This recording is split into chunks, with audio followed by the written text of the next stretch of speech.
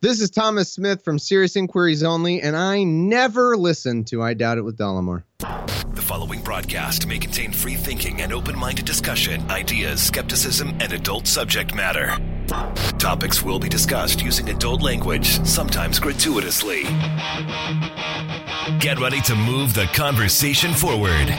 This ain't your granddad's news and comment show. This is I Doubt It with Dollamore. All right, one and all, thank you for joining us and welcome to episode 330 of your listener-supported, listener-produced I Doubt It with Dollamore. I am your host, as always, Jesse Dollamore. And sitting across from me, that lady, Brittany Page. So I need some healing. Healing? Yeah. It's been a rough couple of days on the internet. Yeah, and especially for Brittany Page. I also want to say, for anyone... You just cannot help yourself. Yeah, I can't. And I also want to say, I'm getting angry. And so what's happening... What a metered way to describe how emotionally... Yeah.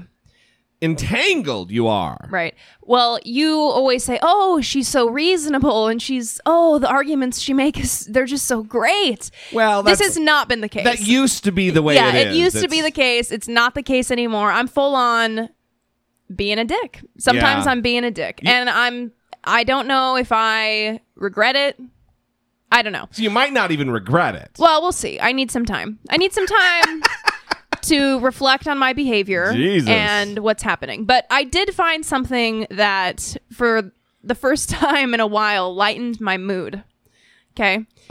I'm all ears. So Martin Shkreli. Oh. We've talked about Martin Shkreli lightened your mood. No. Was it the smug smile and the... No, it wasn't him. It was, they released the transcripts. You getting turned on by the Skrelster? It's absolutely not. The transcripts from his fraud trial during the juror selection were released. Oh. And they had a very difficult time finding jurors for this fraud trial. Finding jurors that would be impartial, to be able to judge the case on its merits and not based on, the reputation that preceded him. Right, because you get interviewed and the judge is trying to determine whether or not you are too biased to be on the jury. Yeah. And they dismissed more than 200 people because... Wow. Martin Shkreli, he has the reputation of being the most hated man in America, right? The pharma bro. Yeah. Well, people don't like him. Do we need to explain who Martin Shkreli is? Oh, let's quickly do that. Martin Shkreli is a pharmaceutical executive, young pharmaceutical executive. He bought a pharmaceutical company. He was a stock market guy, a Wall Street guy prior to that. And he's the one who jacked up the price of an antibiotic typically used by AIDS patients.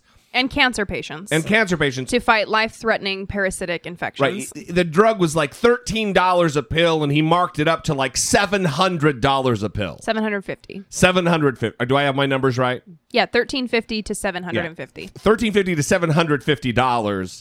$750. He's a fucking bad guy. And then when asked about it, he was unapologetic and smug and smarmy. He has... Listen, of all the faces, the many faces that you've seen in your life, Martin Shkreli's is top 10 punchable. Yeah, that's a face that I don't know that I'd punch it because I might cave it in, but he for sure deserves a good slap in the mug. So these jurors agree with you, and I'm going to read a couple of the quotes from some of the jurors. Okay. Quote, "The only thing I'd be impartial about is what prison this guy goes to. I don't like this person at all. I just can't understand why he would be so stupid as to take an antibiotic, which HIV people need, and jack it up 5,000%. I would honestly, seriously like to go over there." Sir, thank you. The judge interrupted. That was in court?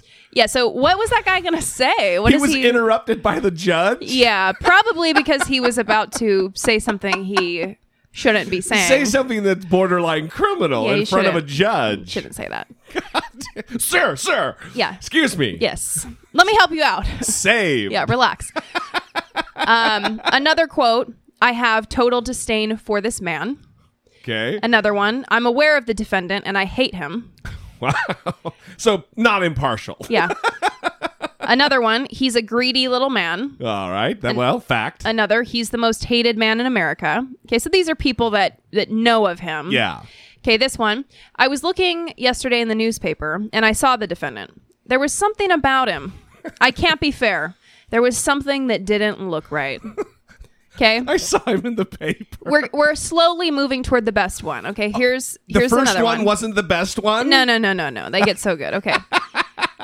When I walked in here today, I looked at him, and in my head, that's a snake. Not knowing who he was, I just walked in here and looked right at him, and that's a snake. Wow. Yeah. Okay, this is my favorite one. The judge says, the question is, have you heard anything that would affect your ability to decide this case with an open mind? Can you do that?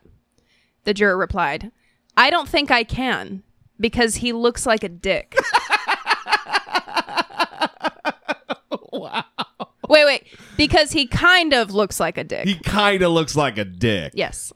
Well, look, I think that is probably covered in U.S. code, the dick clause. The looking like a dick clause.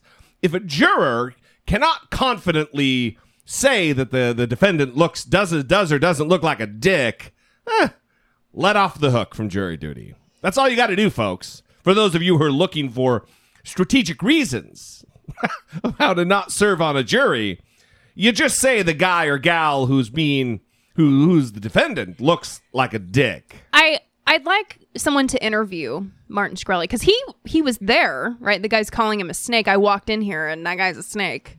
Apparently he was there. Yeah. And I wonder what it's like for him to see the reaction from the majority of people and that they hate him. I don't know. I think he's used to it so much by now that he enjoys it. It's like having a fucking toddler or like a 6-year-old kid who, as long as they're getting attention, they don't give a fuck if it's because they burned down their bedroom or because they got straight A's on their report card. Mm-hmm. It's attention. Yeah. Because this is a kid who didn't get hugged enough or something. Goddamn. Well, it seems like he should come out and say, listen, I was doing a lot of coke and I was just off the rails and now I'm better. I mean, usually these people have some... I was exhausted. Have some... Yeah, I mean, I don't know if that would work, but... Well, exhaustion, that's the typical excuse. Yeah, that they have some sort of excuse that they then go get treatment and then they come out and ask for the public's forgiveness, right? People in the government do that a lot. So it seems like if he wanted to remedy this, not completely, but in some way, he would maybe do something like that to explain his behavior. He's a guy who's derailed himself many times, even in the scope of like dating. He goes on Tinder and messages with women and is knowing the shit's going to go public. And he's a fucking terrible person. He is he's a dick. What can you say? Good times. So that's brought you a little joy. Yes. Over the course of the last couple of angsty Facebook argument days. Yeah, it's been quite the journey, right? The Charlottesville thing happened, and it's just been a disaster online, I would say. Yeah, I do try to stay out of the fray because I'm not as good about as you usually are. I'm not as good. I get pissed off. Mm-hmm. I'm not patient. Yeah, well, I'm seeing these people that are spending hours of their day defending the rights of Nazis. And that's confusing to me. And these are the same people who were outraged about the Beyonce Super Bowl halftime show, yeah. outraged when football players don't stand for the national anthem.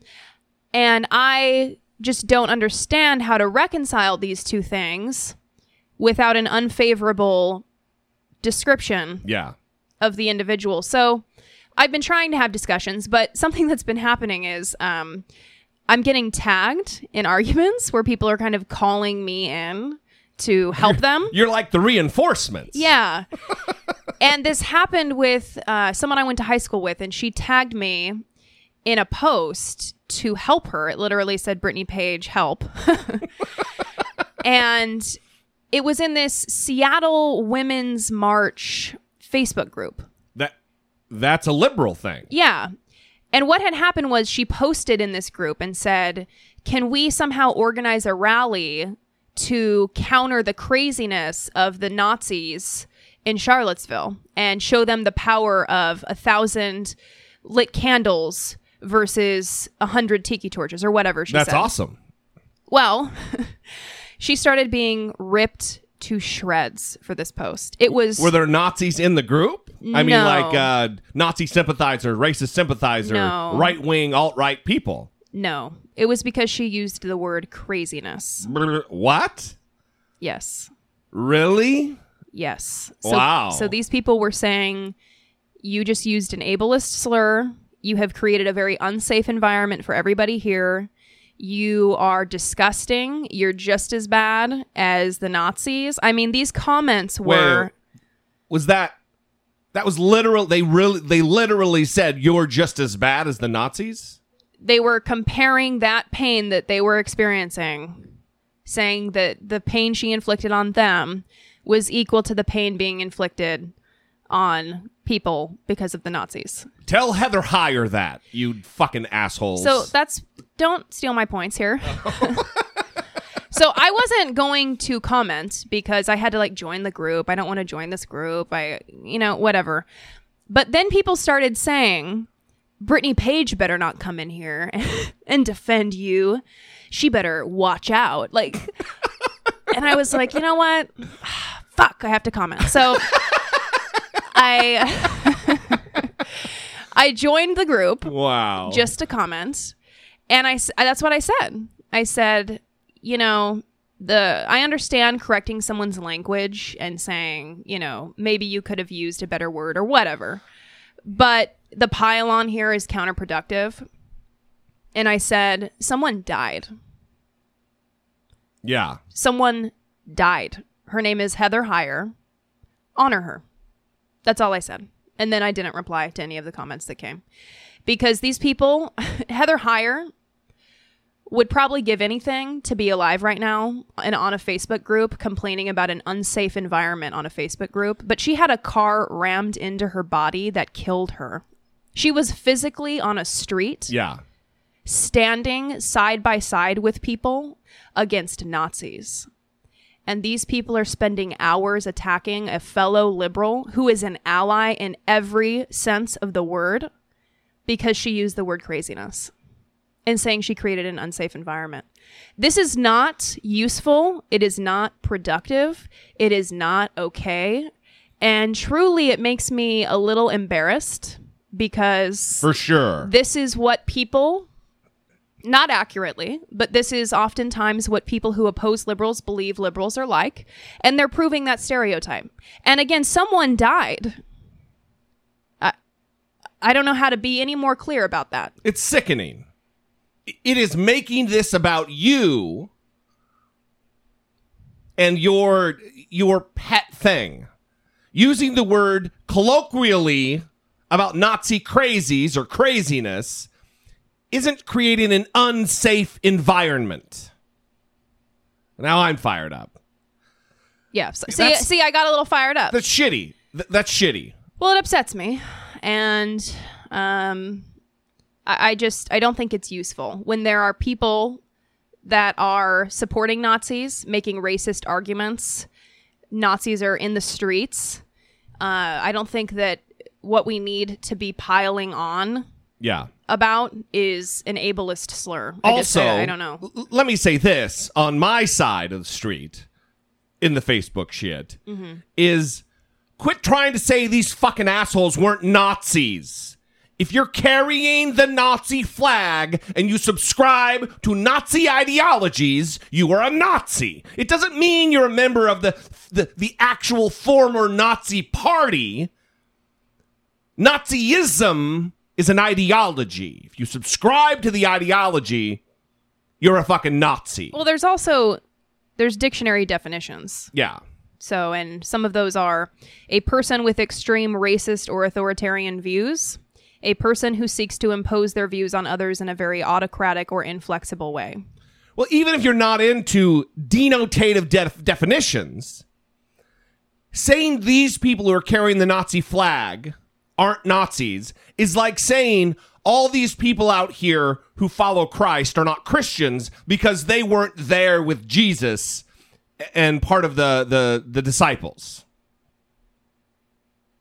These are Nazis. Call them neo-Nazis if that makes it feel better for you. They are fucking Nazis. So, good luck out there. Let us all try to recalibrate and be a little more reasonable. Yes. In our discussions and treatment of people. All right, well, let's move on with the program. We got a lot of voicemails, a lot of emails. That's primarily what this show is going to be about. It's kind of going to be Charlottesville. It's going to be like 229 part 2, although it's 330. There was resounding feedback from the last episode. And we're going to do this episode differently. If you are new to the podcast, if you are just tuning in, you've never listened before, this is not like a normal episode. I said that last time, and I'm saying it again. It's not going to go in the normal cycle of things. We're going to start with the presser. Short clips from the presser of Donald Trump, who, well, maybe we should do this. I'll give a timeline. Charlottesville happened. Donald Trump came out and made his both sides comment. Oh, on many sides, there's a problem. The White House got together. They wrote a statement for him because he's a fucking child and he has to have the words written down in front of him to grasp concepts like empathy and reason. So when he read his statement, he maligned, he denounced the KKK and white supremacy and Nazi groups, hate groups. He didn't say anything about many sides or the left. And then given a chance in New York, pressed by the media, started off okay. He had his prepared statement in his pocket. He broke it out. Here it is. This is what I said the other day. He read from it briefly. He kept getting pressed by the media. And everything went off the fucking rails. And he went unscripted.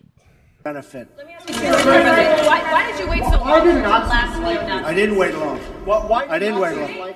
I didn't wait long. I wanted to make sure, unlike most politicians, that what I said was correct, not make a quick statement. The statement I made on Saturday, the first statement, was a fine statement, but you don't make statements that direct unless you know the fact. It takes a little while to get the facts. You still don't know the facts. And it's a very, very important process to me. And it's a very important statement. So I don't want to go quickly and just make a statement for the sake of making a political statement. I want to know the facts. So for the first 5 minutes of the press conference, roughly 5 minutes, this is how it went.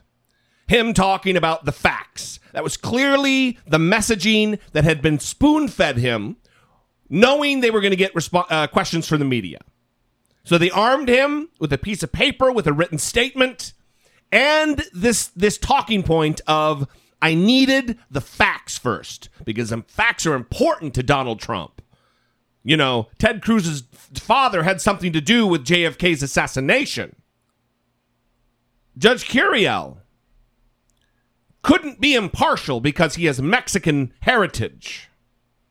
And many other insane things that he said that didn't rely upon facts. Right now, as we're recording this, a truck or a van or a vehicle of some sort has mowed into pedestrians in Barcelona, killing, I believe, 13 people. And Donald Trump, on the heels of this happening, just tweeted, the United States condemns the terror attack in Barcelona, Spain, and will do whatever is necessary to help be tough and strong We love you. Now, that is a reasonable statement coming from Donald Trump, but it flies in the face of having all of the facts before making a fucking statement. So for 5 minutes, that's how the press conference went. Here is when it started to go off the rails.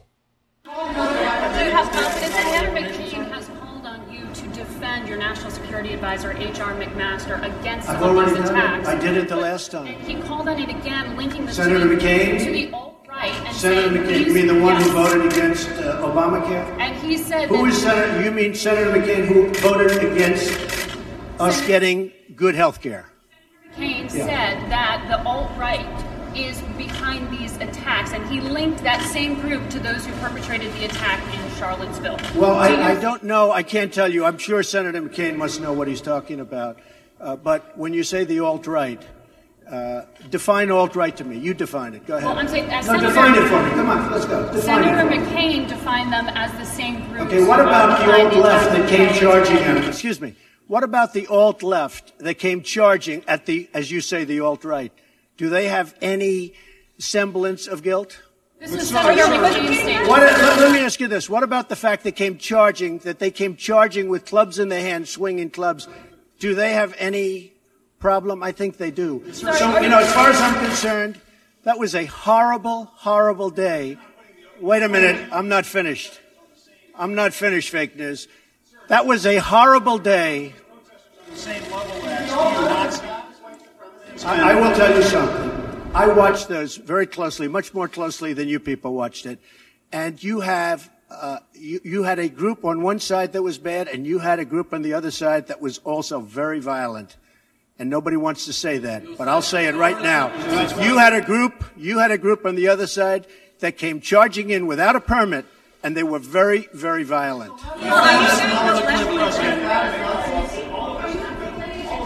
Go ahead. Do you think that what you call the alt-left is the same as neo-Nazis? All of those people, excuse me, I've condemned neo-Nazis. I've condemned many different groups, but not all of those people were neo-Nazis, believe me. Not all of those people were white supremacists by any stretch.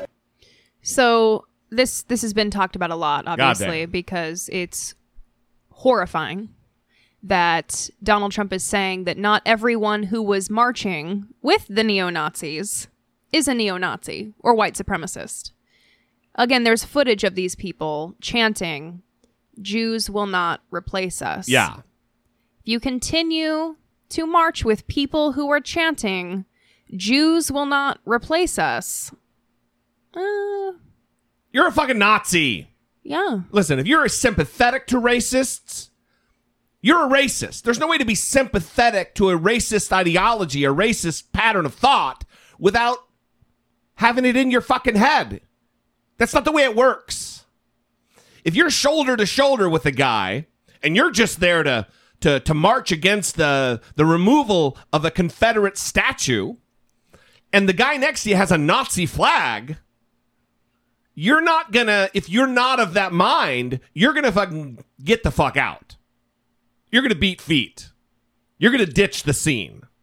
You're not gonna continue to march just because, well, I know that guy's got a Nazi flag, but it's very important that we keep that hateful reminder of the Civil War in the square there.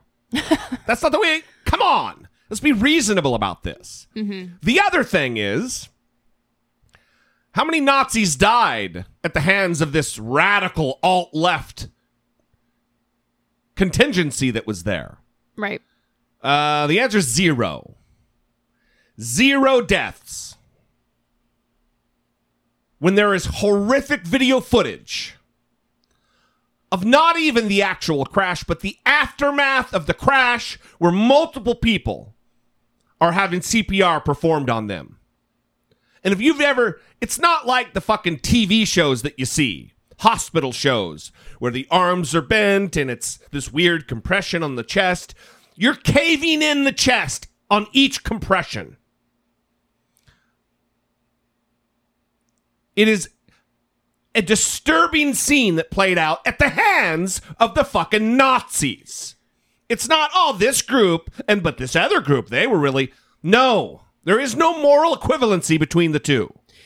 Drew, the lawyer that we had on the show a couple episodes back, was he on a bonus episode or just a regular episode? I think he just sat in. Okay.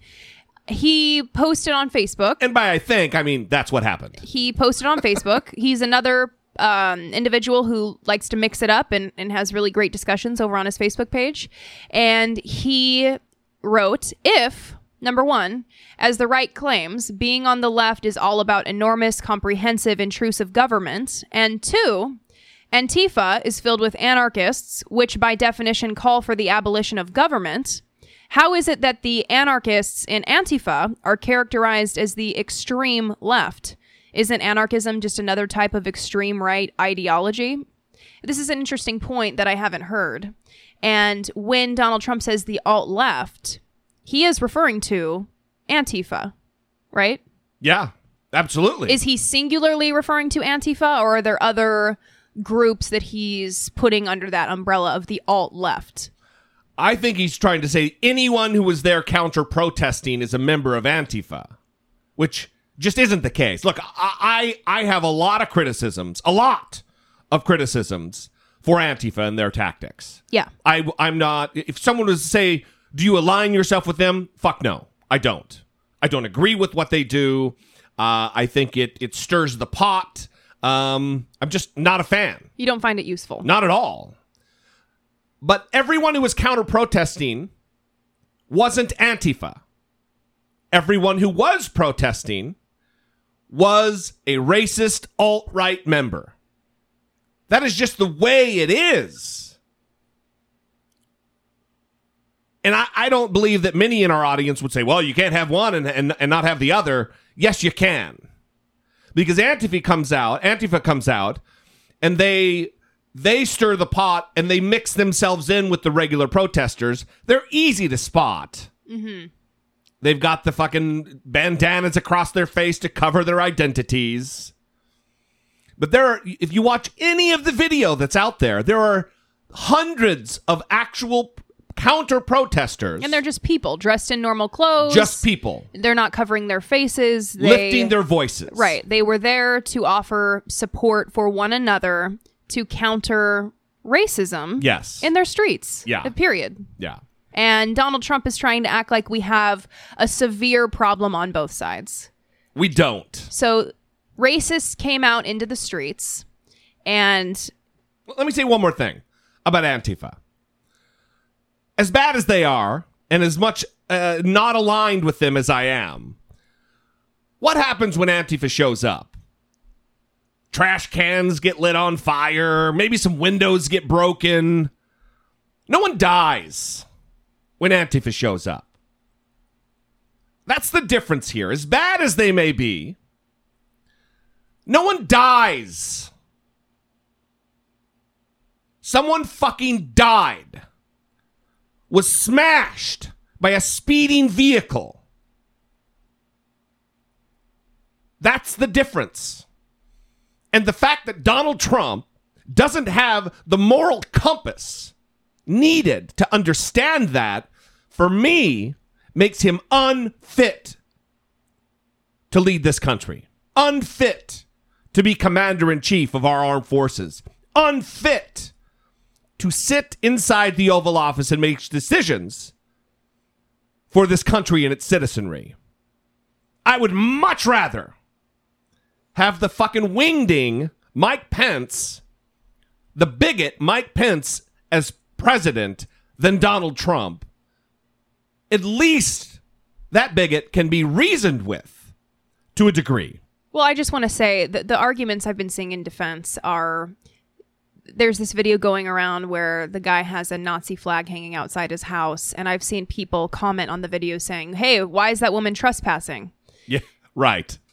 I don't understand the arguments that are popping up where white supremacists suddenly need protection, or we need to focus on who is not supporting the white supremacists and what they're doing, protecting the white supremacists.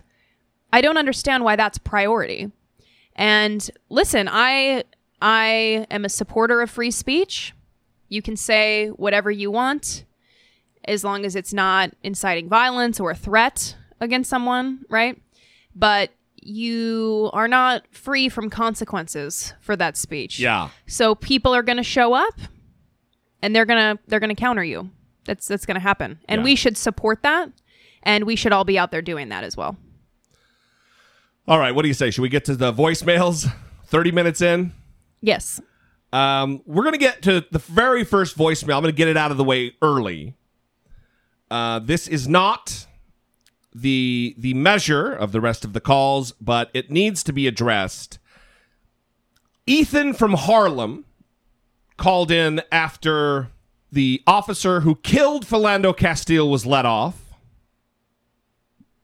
And he made a couple of salient points. He's an emotional guy. He called 9 times. Left me 9 3-minute voicemails.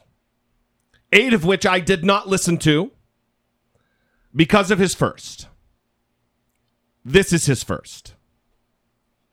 Hey, Jesse. Yeah. And Brittany. Ethan from Harlem.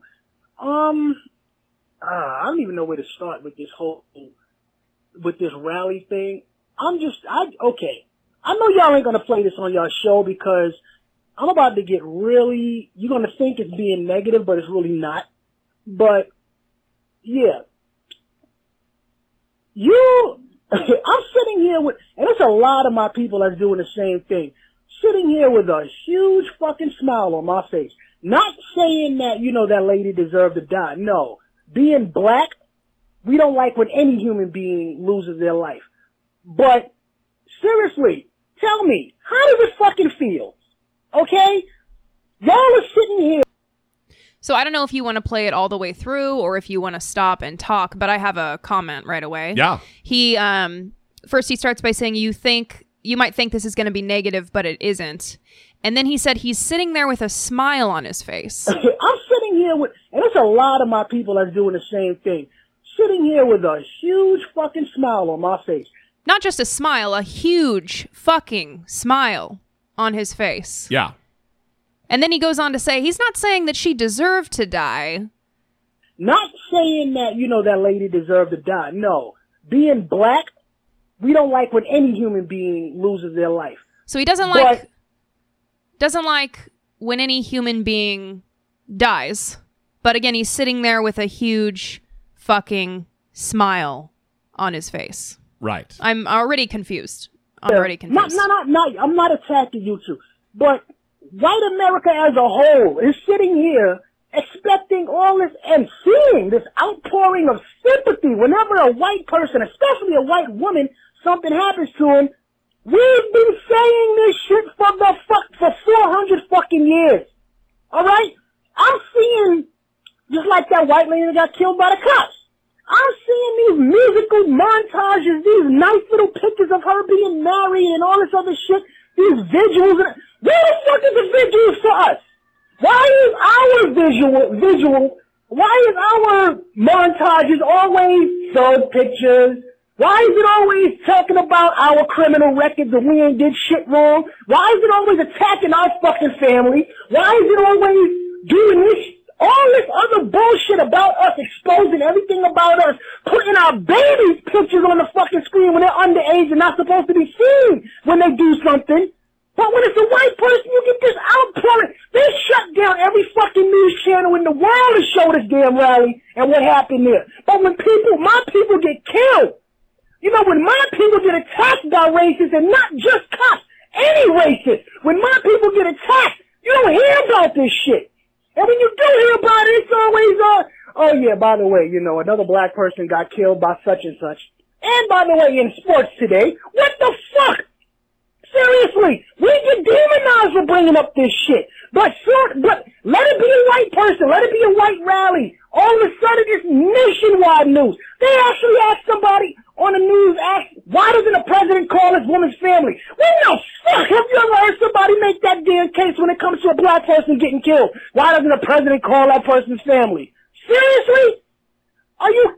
Oh my goodness. Look, I know y'all ain't gonna play this on your show, but I respect your show and I'm not attacking you guys. I'm attacking the entire picture here.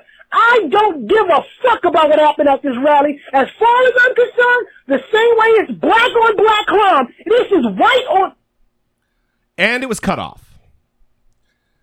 Well, you could not give a fuck what happened at this rally, Ethan, but someone died. An ally of black people died at the hands of a Nazi while protesting shoulder to shoulder with black folks.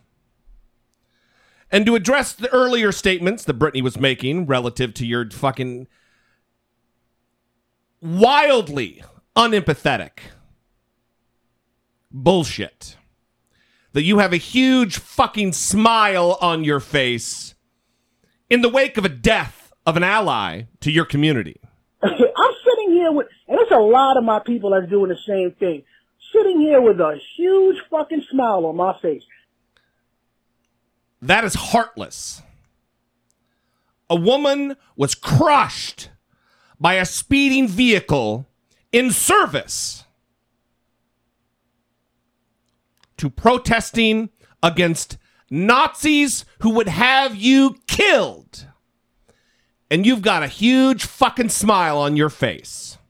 And you're not saying she deserved to die, but... Not saying that, that lady deserved to die. No. Being black, we don't like when any human being loses their life. But...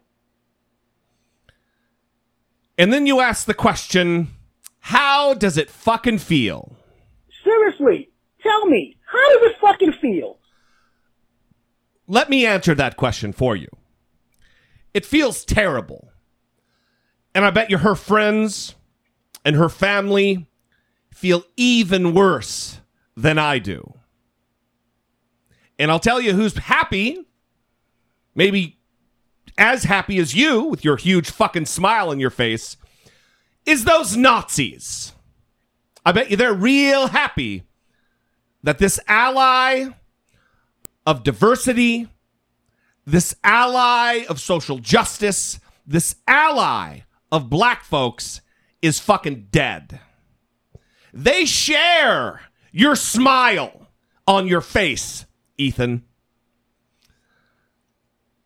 Your 15 minutes are up on this program.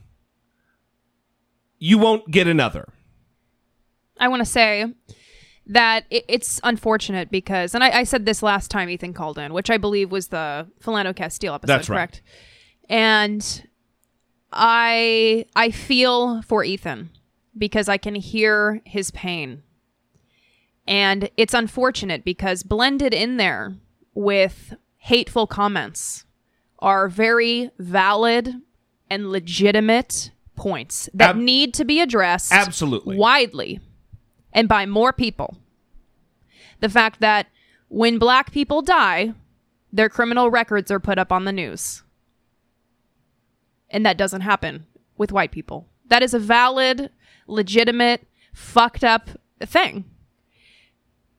It's unfortunate, though, because that point was made after saying something that would turn a lot of people off and not want to listen anymore. If you can't stand with your allies, if you can't stand with your own goddamn team, then you're an island unto yourself and you're a part of the problem. Ethan is a part of the problem. Smiling when someone who advocated for you, when they die, saying shit like, how does it feel? No, not here. Well, it's also, this is kind of what I was saying about the liberal thread where people were freaking out on another ally because she used a word that they didn't like. Yeah. And it was just pile on after pile on after pile on. And when I said that I wasn't going to comment, it was because these people are not rational. And there was no way that I was going to say something that was going to cause them to be rational. Or reflect on anything they'd said. Yeah, they were not reflective. They just wanted to attack. And when someone is like that, I don't know what to do there. There's not a lot to do in terms of getting someone to listen. So I feel like that's what's happening here. And I feel for Ethan. I do. It's very unfortunate. He's making valid points. But we can't have this negativity toward people who are trying. They're trying. Yeah. They're trying to make it better. They're trying to make improvements. And I don't know why we would fight against people who are trying. Well, this wasn't a white rally, first of all, is another thing he said. Just because white people are there doesn't mean it's a white rally. Watch a few videos and see the hundreds of people of color, citizens of Charlottesville, and probably people who traveled from afar to get there. It wasn't the resistance against this Nazi movement and these Nazi protesters wasn't a white one. It was multiracial. Anyway, we're going to move on.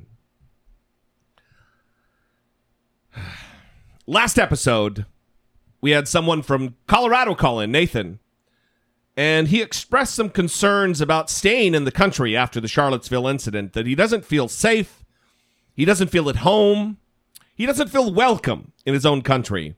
And we had several callers call in to specifically speak to Nathan and his fiancée, Michelle. Hey, Jesse. Hey, Brittany. This is Buddy from Philadelphia. I just got finished listening to episode 329, and I'm calling in regards to Nathan's message for him. Nathan, don't give in.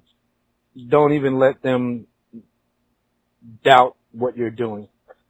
It doesn't matter who you love. It doesn't matter what color, whatever.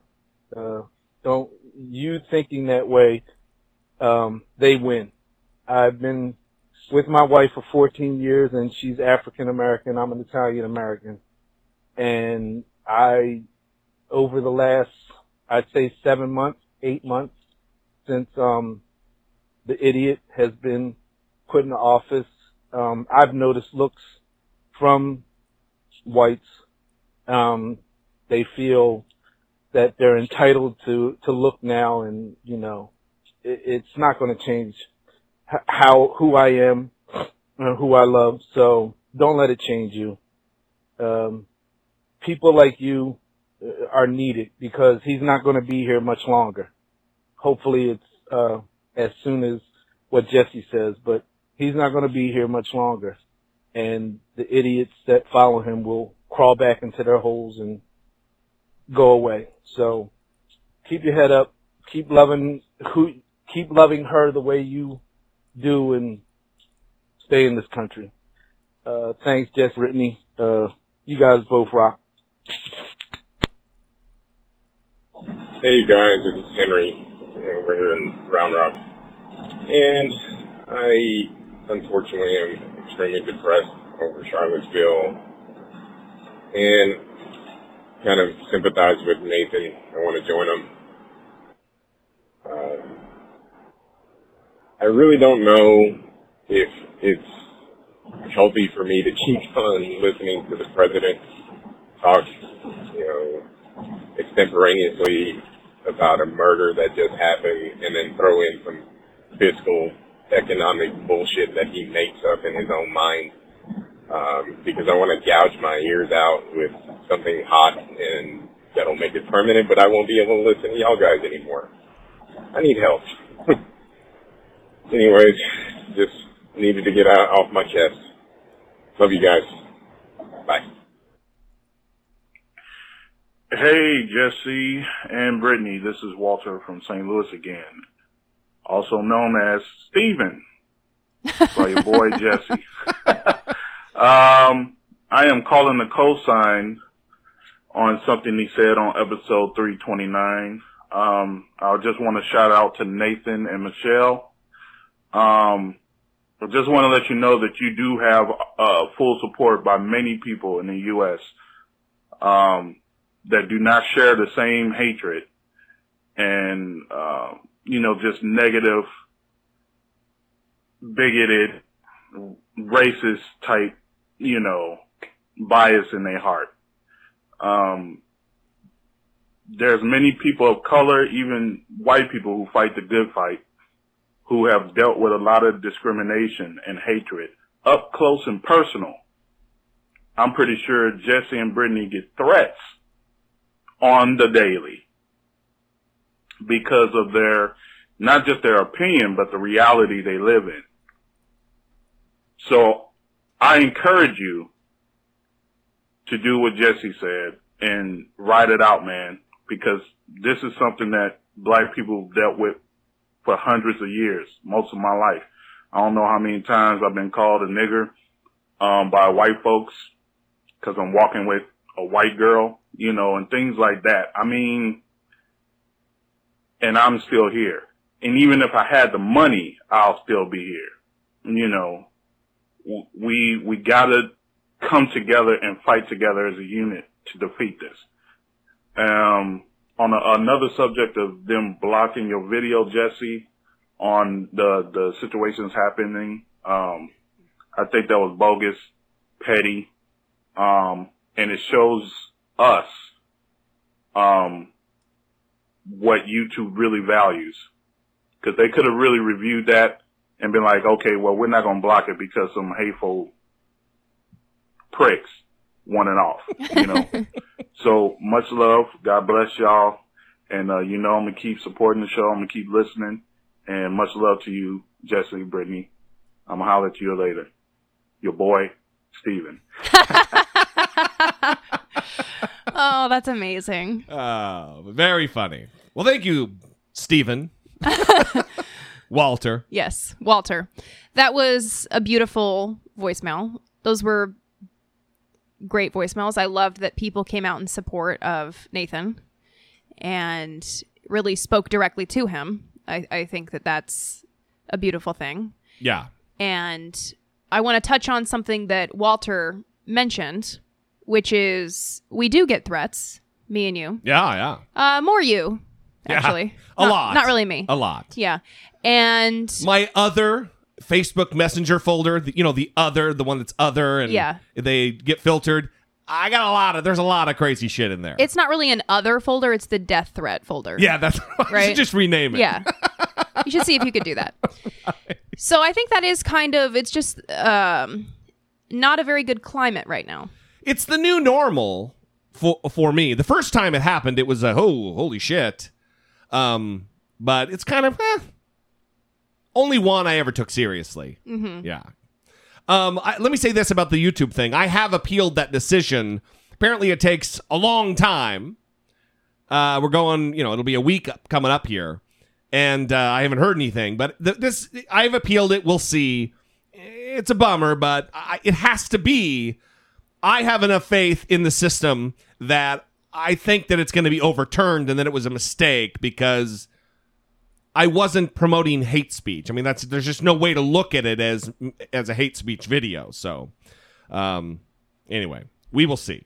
Thank you all for those voicemails related to Nathan and Michelle. I guess I'll thank you on their behalf. I'm assuming they would thank you. We appreciate it very much. Let me drop the phone number. 657-464-7609. Of course, you can always email a voice memo from your smartphone to idoubt@dollemore.com. Let's move on with the voicemails. Hi, Brittany. Hi, Jesse. It's Dave from Canada. And I was just listening to the latest episode, and you guys are talking about the alt-right and, general malaise around white semi-well-to-do folks feeling hard done by it. I think this all boils down to a great lie that we've all been told in Western civilization, is that if you work hard and really put your nose to the grindstone, that anybody can be rich. And if you're not, then it's someone's fault. So it's either the government's fault, or it's this color of this person's skin's fault, or it's that person's fault. And this is what Donald Trump rode to power, and it's what a lot of our politicians ride to power, is that you deserve to be a millionaire, you deserve to be a bazillionaire, and if you're not, then it must be those Mexicans, or it must be those blacks, or it must be those Indians, or it must be those natives. It's this crazy dichotomy of stupidity and willful ignorance that people can't just live a normal, happy life doing something that they love. They don't necessarily need to be making millions of dollars to have made it in Western civilization. If you've got, a roof over your head and food on your table, and clothes on your back, as far as I'm concerned, that's pretty much fucking making it in this day and age. And maybe we all need to just take a deep breath once in a while and realize that we're not that hard done by in white society especially. And maybe just take a fucking deep breath and pull our heads out of our asses collectively. I don't know. Oh, and Jesse and Brittany are the best part. How dare you include her? That is bullshit. Thank you, David. We appreciate it very much. I also like that professional recording that you sent in. What's going on? Yeah. That was great. Unbelievable. It sounded like he was in a car, too. Yeah, it was impressive. Like his car studio. Yeah, whatever you have going on, it's working. So I'm not going to specifically respond to your voicemail yet because we've got one more voicemail on the same topic and then an email. Apparently, we really touched a nerve with that one. Here is John. Hey, Jesse. Hey, Brittany. It's the setter straighter of the record, John from Columbus. I just listened to your episodes exclusively on Charlottesville, and as a white dude myself, I'm baffled by this desire to blame someone else for your failures. What this is I just turned 30 this year, and I'm on the trail end of the generation that got told you came in second. That means you lost. That means you failed. Get better. If these kids are in their 20s and whatnot, they grew up with participation trophies, and now they're not getting their trophies. They're not getting what they feel they deserve, so therefore they're bitching and they're complaining. And it's pathetic. Life doesn't care what you do. If life is shit, you have to turn it around. If your life sucks, do something about it. Stop scapegoating. And I know I'm preaching to the choir with you guys and with all these listeners, but as a white male, I just would like to say that I'm disgusted to be white. But I know there's nothing I can do about it. Just as the black man, there's nothing he can do about it. There's nothing we can do about our skin tone. If we change it, we end up looking like an orange. If you don't know what that looks like, look no further than the president. But anyway, guys, love listening to the show. Thanks for all you do, and check in with you guys later. Bye. So kind of an alternate perspective on the same topic. Mm-hmm. Well, you and I also had disagreement on this issue, so I think the audience is kind of mirroring our disagreement on this issue. So Jill wrote in, Jill from Denmark. Hey guys, just had a reaction to a statement you said, Jesse. You said something like, if you are a white man and you can't make it in this society, it's on you. I agree that it's not on other groups of people, Black, Hispanic, etc. However, there are many other factors that can affect whether people can make it in society. Education, family, economics, job opportunities, college loans, etc. Unfortunately, it is a common political strategy across the world to turn ethnic groups against each other so that they don't join together and turn on the political and higher economic classes, demanding better opportunities and wages. Love the dynamics between you and Brittany. Well, here's what I'm seeing here is maybe I'm getting sucked into. I haven't changed my mind on it. I'll soften my stance and say, as a white man, you're given far more advantage than any other group, whether it be women or whether it be people of color. You're at an advantage. So if you can't turn that advantage into something, it is more on you than it is anyone else. It's not on anyone else. Mm-hmm. But what I'm noticing here is that the foreigners, Dave from Canada, Jill in Denmark, they're kind of speaking to, maybe I'm getting sucked into the concept of the American dream. Maybe John and I both are. Yeah. That if you work hard enough, you can achieve anything. And that is kind of a fairy tale. That's not necessarily true. There's a lot of factors, including luck, that go into it. And I don't want to fall into a trap of just reciting an oft repeated trope about the American dream. So let me think about it. Let me marinate on the concept, and maybe I'll change. I don't know, but I still largely believe what I said last time. But it takes, I'm not going to flip on a dime. Yeah. Well, I think. Why the hesitation? Well, because this is a nuanced argument, and I think it's being talked about very generally. But I think the argument that if you're white and you haven't achieved, it's on you is not fair, I guess I would say. I would agree with that sentence, yes. And I wouldn't say, again, I love Jill's email, that it should be blamed on other people. Has Jill ever agreed with me? I don't know. It should not be blamed on other people. And people who are against affirmative action would blame it on other people. Yeah, I think that was my larger point, but I was being kind of a bull in a china shop about it. And it's get over your fucking self. It's not the black man's problem. If it's anyone's problem, it's your own. And we were also talking about this after Dan's voicemail, where he was talking about these being young white kids from middle-income families. Mm-hmm. They're not coming out of poverty. They have every advantage. I don't know. If they can't make it, they can't make it. Yeah, but again, I think that's a generalization. And unless you talk to all those people... Well, I'm not... I mean, they could have been handing out khakis I just before said the rally. Largely. That's fine, but you don't know that. So I don't know what the economic distribution is. I don't know what the SES is for the people that attended that rally. Socioeconomic status, for those of you who don't speak... Sorry. Clinical psychology. The people that attended the rally, there were some people there who weren't dressed as nice, who didn't look as put together. I didn't say all. No, I know, but you said largely, and I'm just saying we don't know that. Okay. So there's many factors that go into whether someone can achieve, and Jill mentioned a lot of them. If you're born into a family where your parents didn't graduate high school, you have a lower chance of graduating high school. If your parents didn't go to college, you have a higher chance of not going to college. Yeah. All of these things. There's even something called the word gap.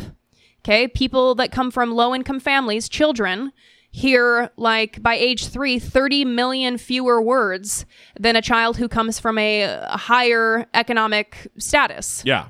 And this leads to achievement gaps in school. Okay. There's all kinds of different research where even the amount of words that are heard in your household affect your achievement based on your family income. No, I get it. And when people make these arguments, these pull yourself up by your bootstrap arguments, they're ignoring all of these things that contribute to this very complicated, very nuanced issue. And so I think that that's just a generalization to say they come from the participation trophy generation. I'm 28, so apparently I come from that generation too. But I was also someone who looked up statistics when I was a teenager and found out what was in the cards for me based on the family that I came from. And it wasn't good. And that informed a lot of my decision making. Okay. But a lot of people don't have the opportunity to even do that. Yeah. No, I'm being convinced. So anyway, being mean to me. Yeah, I'm sorry. I know I'm verbally attacking you. I'm sorry. I'll stop. You can't say inside statements like that and not explain them. Well, I've been accused of verbally attacking people on the internet when I am doing nothing more than what I just did here. Yeah. And talk about being verbally attacked on the internet. Yeah. I won't go into some of the things I've been called, but they're good. All right, moving on. Hello, Jesse and Britt. This is Kelly calling from New England. I was the person who knew it was going to come down to the electoral college between Hillary and Trump, and I held my nose and voted for Hillary. Yay! I'm calling because I, like Jesse, am a veteran, although I'm an Army veteran. What did you think of General John Kelly's body language during Trump's diatribe the other day? I kind of read it as a lot of shame. Do you think he's going to resign in protest? Maybe by the time you guys hear this, you already will have. But, love the show. And indeed, Brit is the best part. Love the show. Brittany's the best part. I love this nickname. Love it. So that's something we didn't mention. First of all, there's a lot of shit that went on, and we knew we wouldn't have time to get to it all. Even Donald Trump retweeting and then deleting tweets, and he's kind of losing it. However, John Kelly is a former 4-star Marine general, and he's an interesting character. He was the Homeland Security Secretary, and now he is the Chief of Staff of the White House. And during this entire, as Kelly aptly described it, diatribe, John Kelly had his head down and his arms folded, and he looked kind of a combination between dejected and very frustrated. And I tweeted after all this went down that if he doesn't resign, then we know where he stands. And that might be harsh, but I believe it's accurate. And I don't say that lightly, because I have a lot of respect for John Kelly. He was the highest ranking individual in the military to who lost a son in combat in Afghanistan. And that's not necessarily a mark of the man, but it tells you a little bit about him. He's from South Boston. He is kind of a rough and tumble guy, not your typical officer, especially of the flag rank. I believe he is more a follower than a leader, though. I believe he's following the president and taking orders and putting in action Donald Trump's agenda as a subordinate. And that's a problem, because this president needs direction. This president needs guidance, and he's not getting it, even from former Marine General John Kelly. Well, his body language, I would agree, was not good. Not positive. I think that he seemed surprised. There were some eyebrow raising going on. There are reports coming out of the White House saying that he is unhappy or a little confused by Donald Trump's statements on the Nazis, and then also Steve Bannon giving this interview and kind of flying off the handle a little bit. Yeah. So he's not happy with things that are going on. But this is what all of the people that are contributing to Donald Trump, or have contributed to Donald Trump's rise, say. I'm concerned. I'm not happy. I don't agree. But then when it comes to action, there isn't a lot of action. And I favorited a tweet yesterday. It's one of my favorite tweets. Dan Dresner on Twitter. He said, "What did you do during the Trump wars, Daddy? I served the president, but I was constantly troubled and repeatedly expressed concern." And that's kind of the reality of the situation. Yeah. Where these people are concerned and troubled. But what are you doing about it? Yeah, what the fuck are you doing about it? Because you can be troubled and concerned all day long, but what are you going to do with that concern? Yeah, you're standing by the president still. Yeah. Unless you come out and oppose him and his racism and his white supremacy, then you're with him. You have an obligation to do the right thing. An obligation to do so. So I guess to answer your question, Kelly, I don't know whether I would, if he doesn't resign in a week, then really there's nothing that's going to get him to resign, because Donald Trump went off the fucking rails, and it was sickening spectacle is what it was. All right. Thanks for the voicemail. We appreciate it very much. Moving on. Final voicemail. Robin from DC. Hi, Jesse and Brittany. This is Robin. I'm calling from the Washington, D.C. area, and I'm a proud supporter of the podcast. I'm actually calling in with asking for some advice, a suggestion. I'm a black woman. I'm in an interracial marriage, and I am a Democrat, and my husband is not. He's not, I don't believe he's a Trump supporter, but he's definitely a Republican, and we honestly cannot discuss politics at all. I mean, literally, we have not even spoken a word on politics in the last few months. And when we do, it doesn't end well. It causes us a lot of stress, so we just don't talk about it.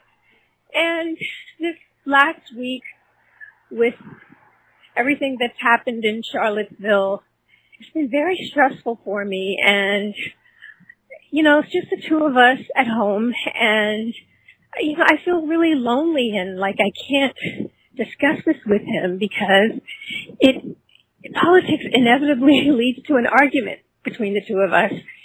And I feel like I need to say something to him to acknowledge. I feel like he should say something to acknowledge to me what's going on.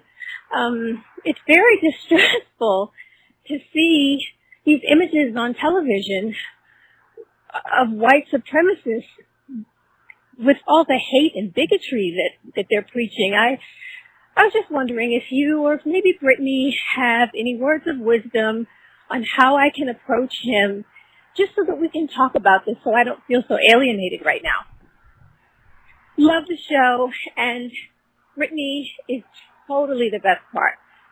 Jesse, you're pretty awesome too. Thank you. Love the show. Brittany's the best part. Bye. Well, I think I will bow out because I think this would be more your skill set, Brittany, to give advice. Mm-hmm. You also have the mind of a clinician in this way. You have, a master's degree in clinical psychology, and I don't have that. Mm-hmm. Not that you're going to be dispensing, do we need a legal disclaimer? I think we should, yeah. Any advice dispensed by Brittany Page in a clinical capacity is just advice. Well, this is not a clinical personal capacity, so you're already failing at the disclaimer. I'm a failure. So let's just say I'm acting as an advice columnist right now. Friendly. I have no... For entertainment purposes only. For entertainment purposes only.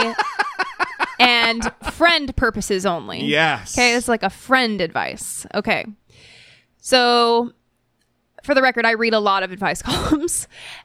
She says almost embarrassingly. Yeah, it is embarrassing. Well, I am very embarrassed by it. Let me say this. Robin's stronger than me. I don't know how this is done because, politics is such a big part of my life. I don't, that'd be tough. She's in a tough spot. Okay, I have a couple of things to say. All right, I will shut up. I'm going to start with the discussion that I was about to have about my... Let me also... No, I'm just kidding. About my advice columns. I only read Dear Prudie and Slate, and it comes out twice a week. And I will tell you, every time I read these, I feel as though most of the problems are quickly remedied with honesty. And I think here, this problem that Robin is having could also be solved with honesty. And there's a lot of people that write in and say, listen, my husband just has terrible breath and I don't know how to tell him. And my reaction is like, Really? well, you just, tell him that his breath is kind of bad and he should go take care of it. And maybe that sounds bad, but I think how else are you supposed to talk about things if you don't talk about it, know? And so Robin, the way she articulated how she's feeling, I think anyone who loves her, like her husband does, is going to stop and say, wow, you're feeling lonely and you feel like you don't have someone to talk to and you're really upset by this and I want to be here for you for that. Yeah, you got me emotional. And so I think that, and I don't know him, so that's what's kind of hard about this, is I wonder if she could do that.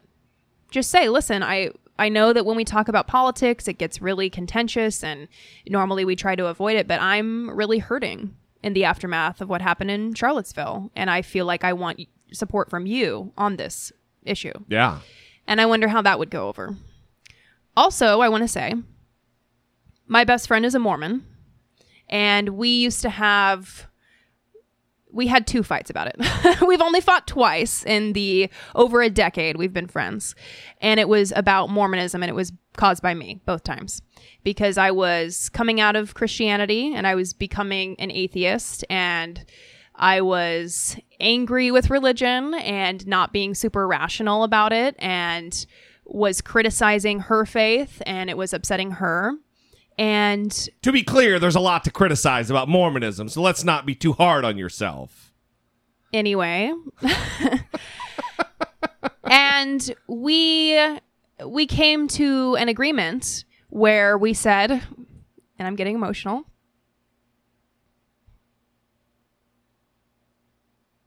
that our friendship was more important than our disagreement about religion. Yeah. It wasn't worth a fight about the differences that you shared about her particular faith. Because she's my family, and I love her, and if that makes her happy and fulfilled, that's all I want. Yeah. So it ended right there. And it isn't like we can't talk about religion anymore.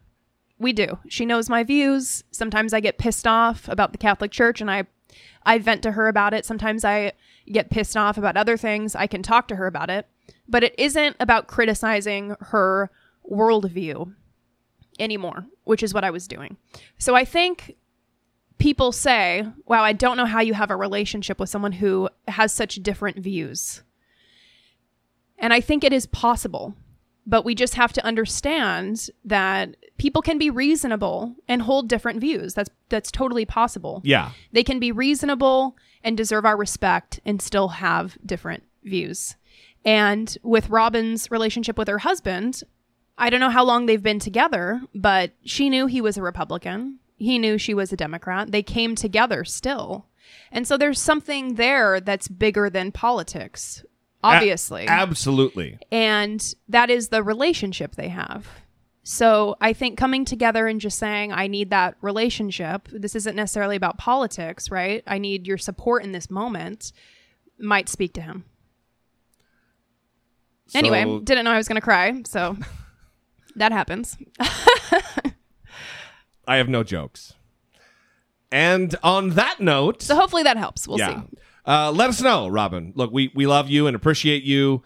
Your support is valuable for the show. We appreciate it very much. And the voicemail. If you too would like to sound off, 657-464-7609. Of course, you can always email a voice memo from your smartphone to idoubitit@dollamore.com. We didn't play the Dollamocracy bumper. We didn't play our mid-roll for Patreon.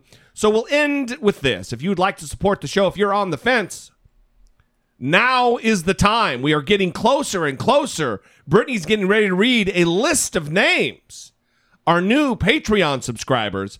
But we would love to have you on board. Go to dollamore.com on the left-hand side of the page. There's a link that says support the show.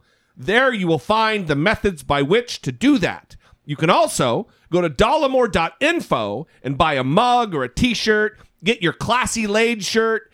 Get your You're the Puppet shirt. Get a mug or a tote with just the show's logo on it. That also helps produce the show.